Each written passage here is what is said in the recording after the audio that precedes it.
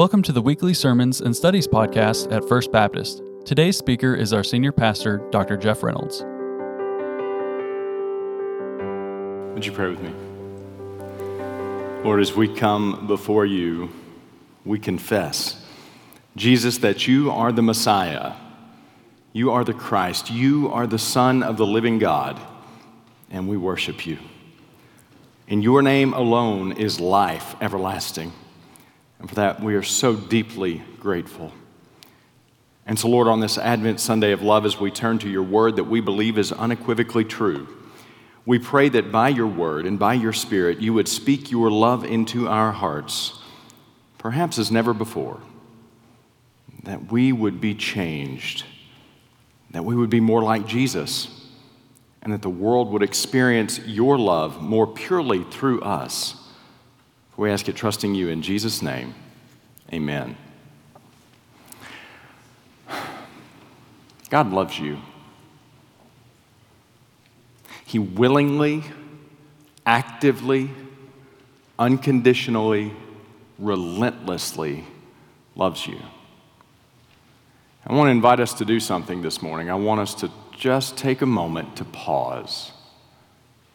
Because if you're like me, pause has not been a big part of your life lately.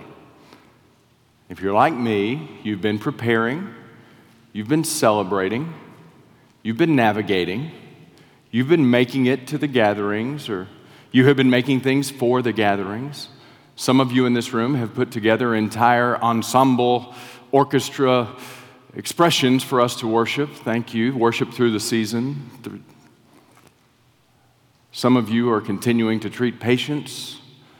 Some of you are walking the journey of grief. Some of you are walking the journey of illness. I want us to just take a moment and pause. And I want us to hear that God loves us. He loves you. He really does. Our text for today will show us some of the ways that God illustrates his love for us. But I really want us to get this morning that the message of Christmas is really summarized in John 3:16. God so loved the world. And do you know who the world is? It's you. It's me. All of us. You say, well, I don't feel very lovable at times. You're not all the time. Neither am I. But he loves us nonetheless. He does. Now, is he pleased with all of our decisions? No. If you've ever been a parent, you know that love and not being pleased with every decision the one you love makes can live together.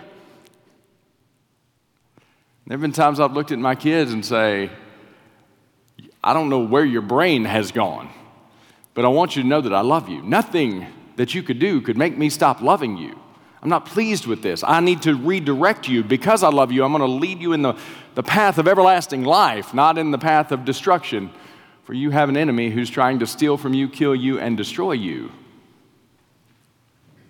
But I love you. I'm not going to quit loving you.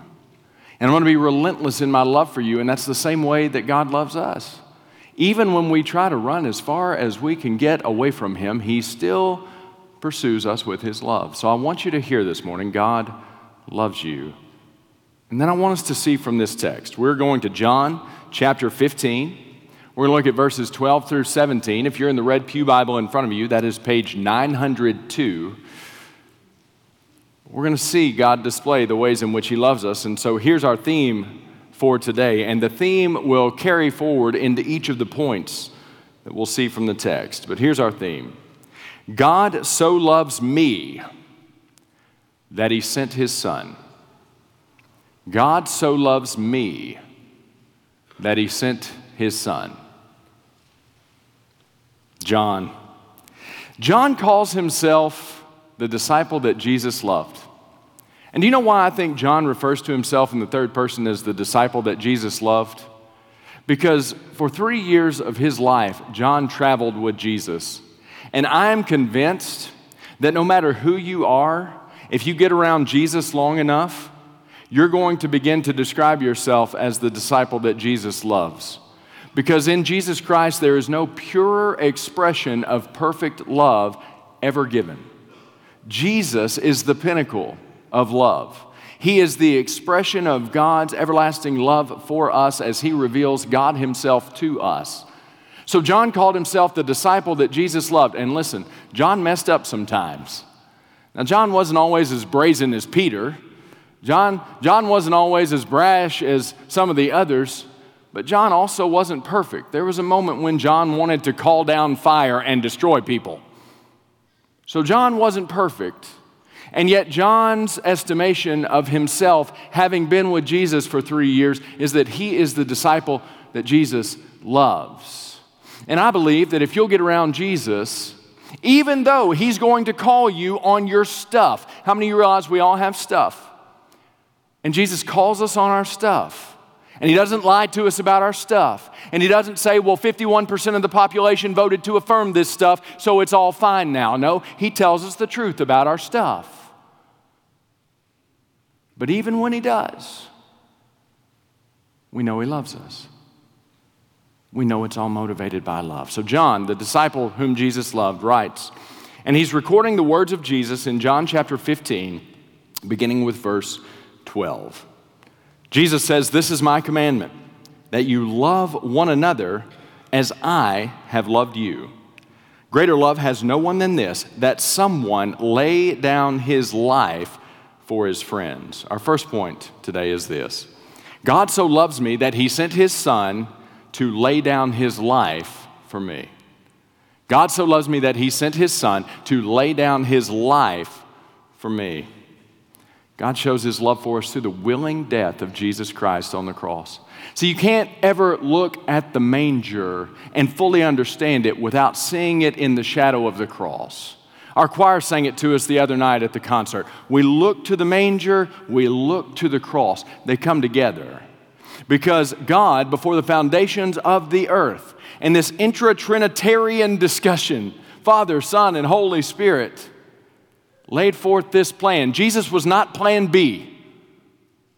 That this plan that the second person of the Holy Trinity, God the Son, would come. He would be born in the womb of the Virgin Mary. When the fullness of time had come, God sent forth His Son, born of woman, born under law. Why did He do it? To redeem those who were under the law.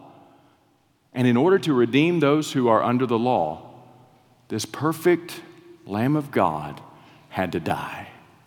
For the Bible says, without the shedding of blood, there is no forgiveness of sins. And so you look to the manger, but you have to see when you look in the manger the shadow of the cross, for they are connected. And so when the angel proclaimed good news of great joy, which shall be for all the people, for unto you is born this day in the city of David a Savior, which is Christ the Lord. The angel was talking about a manger, but the angel was also talking about a cross.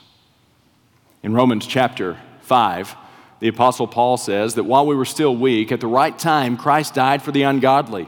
For one will scarcely die for a righteous person, though perhaps for a good person one would dare even to die. But God shows His love for us in this, that while we were still sinners, Christ died for us. God shows His love for us, and that while we were still sinners, Christ died for us. You know, sometimes I talk to people, and they're particularly in conversations about baptism. They feel like God is leading them to step into the waters to profess their faith in Jesus Christ and to let everybody know, Jesus is my Lord. I trust Him. I follow Him. But you know what we tend to get to? Well, I don't feel like I'm ready yet because I've got some things I got to get cleaned up in my life. And we have the same conversation. It's a conversation that I first heard from Steve Ayers, who was my pastor for years and years. He said, how many of you take time to clean up before you take a bath? So if I'm trusting in Christ alone for my salvation and for my sanctification and for this work of redemption in my life, why would I delay obedience to what He has very clearly called me to do so that I can get a little better first? Well, it doesn't work that way. No, stepping into obedience by following the Lord in baptism will make it easier to take the next step of obedience by following the Lord in whatever else it is. But so many people just hold back. I got to get some things straightened out first. Well, you're still trusting in yourself to fix you. And you can't fix you. Haven't you proven that to yourself? You can't fix you. Only God can. So follow him in obedience and let him do the work. So God shows his love for us. Now, remember, Jesus willingly laid down his life. He said in John chapter 10, and this is very important. This is John chapter 10, verses 17 and 18. For this reason, Jesus said, the Father loves me because I lay down my life that I may take it up again. Listen to this. No one takes it from me, but I lay it down of my own accord. And I have the authority to lay it down, and I have the authority to take it up again. This charge I have received from my Father. So when you look to the manger and see in it the shadow of the cross, don't feel sorry for Jesus. No, he did that on purpose. Why would Jesus lay down his life? Because greater love has no one than this, than to lay down his life for his friends. And Jesus would express fully the love of God for you through the cross. God so loves you. He so loves me that he sent his son to lay down his life for me. Verse 14. Jesus said, you are my friends if you do what I command you. Our second point. God so loves me that he sent his son to make me his friend. To make me his friend. This is very interesting. If you go back to the Old Testament, there were only two individuals who were referred to as the friend of God. Do you remember who they were? Abraham and Moses. I'll prove it to you. 2 Chronicles chapter 20, verse 7. Did you not, our God, drive out the inhabitants of this land before your people Israel and give it forever to the descendants of Abraham, your friend? And then again in Isaiah 41, verse 8, but you, Israel, my servant Jacob, whom I have chosen, the offspring of Abraham, my friend. And then we hear in Exodus 33:11, that thus the Lord used to speak with Moses face to face as a man speaks to his friend. And through Christ, God has made the way for us to be called his friend. You don't have to be one of the all-stars in Hebrews chapter 11, the great hall of faith. You can just be you and come to God through Christ. And you know what you'll be called? The friend of God.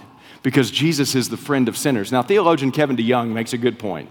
He says, Jesus was a friend of sinners not because he winked at sin, ignored sin, or enjoyed lighthearted revelry with those engaged in immorality. Jesus was a friend of sinners in that he came to save sinners and was very pleased to welcome sinners who were open to the gospel, sorry for their sins, and on their way to putting their faith in him. Jesus, friend of sinners. He's a friend because he made a way for us to come to God through him because he loves us. And then verse 15, watch, he extends this line of reasoning. He says, no longer do I call you servants, for the servant does not know what his master is doing, but I have called you friends, for all that I have heard from my Father, I've made known to you. Our third point. God so loves me that he sent his son to reveal God to me. To reveal God to me. Through Jesus, we behold our God.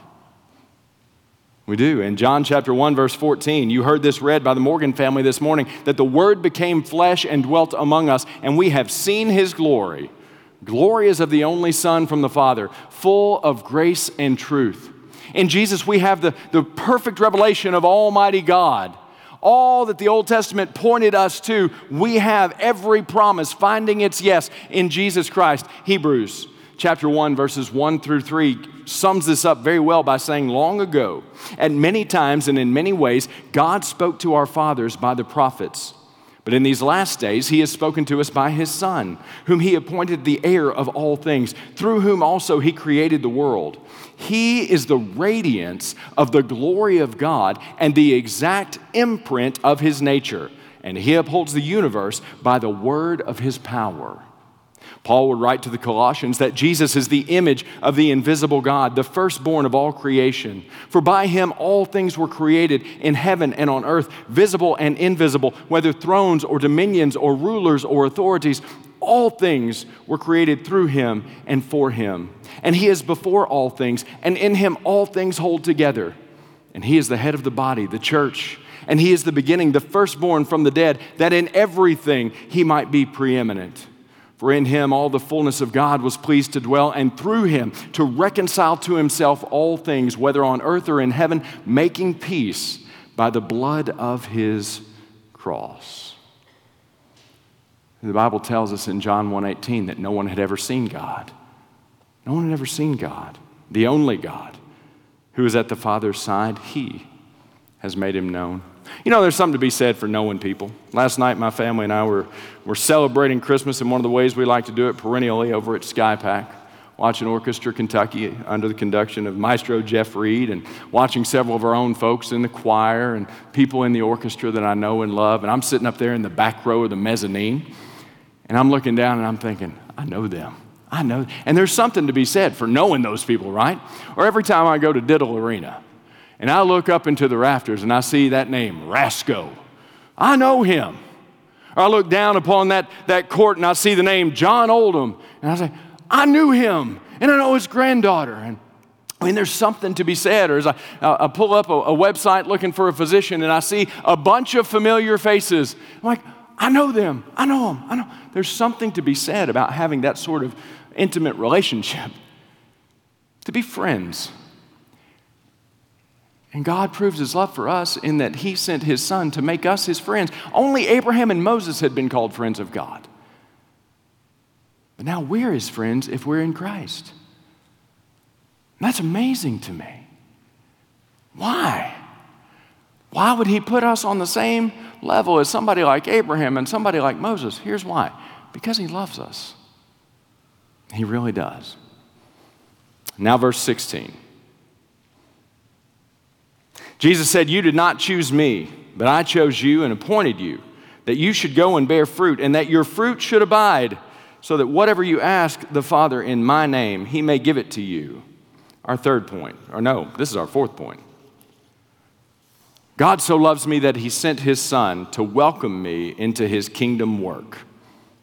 God so loves me that he sent his son to welcome me into his kingdom work. Do you know God has a job for you? And God has moved first through Christ to get to you because God has plans for you. And God has invested things in you, gifts and talents and abilities and resources. And he's given it to you for a reason, not just so you can have it, although he delights in the fact that you have it. But he's given it to you because if you're a follower of Christ, you've been called to ministry. I know. We have professionalized the ministry in the 20th and 21st century, okay? But that's not what God designed. Every Christian is called to ministry. Every Christian. I was watching Danny Oliver. I don't know how many of these handbells you were playing, but it was a lot. I mean, you were up and down, looked like, MC Hammer going up and down the thing. And it was just so fun to watch all of this happen because I'm watching the gifts and talents and abilities that God has put in others. And I'm watching it on display. You know what that does? It glorifies God. I watch our mayor lead our city with love. It doesn't matter who you are. Our mayor's going to love you. And he's going to go and he's going to be there when tornadoes strike or when trees are being lit. Or it's beautiful to watch. I mean, I could pick out all of you because you've been invested with gifts and talents and abilities. And maybe it's coaching boys over at Bowling Green High School or whatever the case may be. God has given you gifts. Maybe it's being incredible at Excel spreadsheets and helping organize the world. I mean, so many. It's unbelievable what God has done. But let me tell you, he's given us all those things to call us into ministry. He really has. And so what do we do with those things? Well, we serve him. We glorify him. We shine the light of Christ so that he might be glorified. He welcomes us into his kingdom work. And then verse 17. Jesus said, these things I command you so that you will love one another.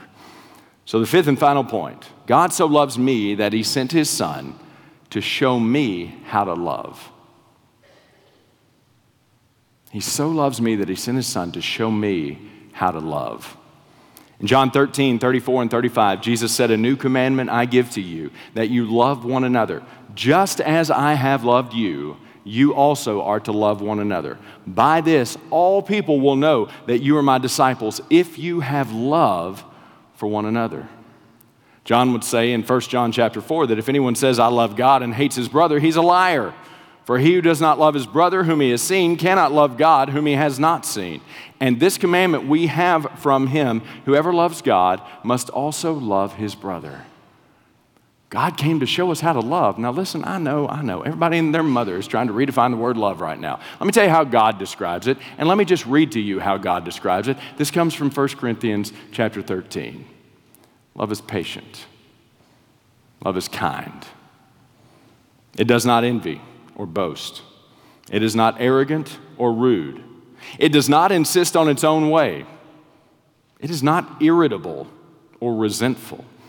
It does not rejoice at wrongdoing, but rejoices with the truth.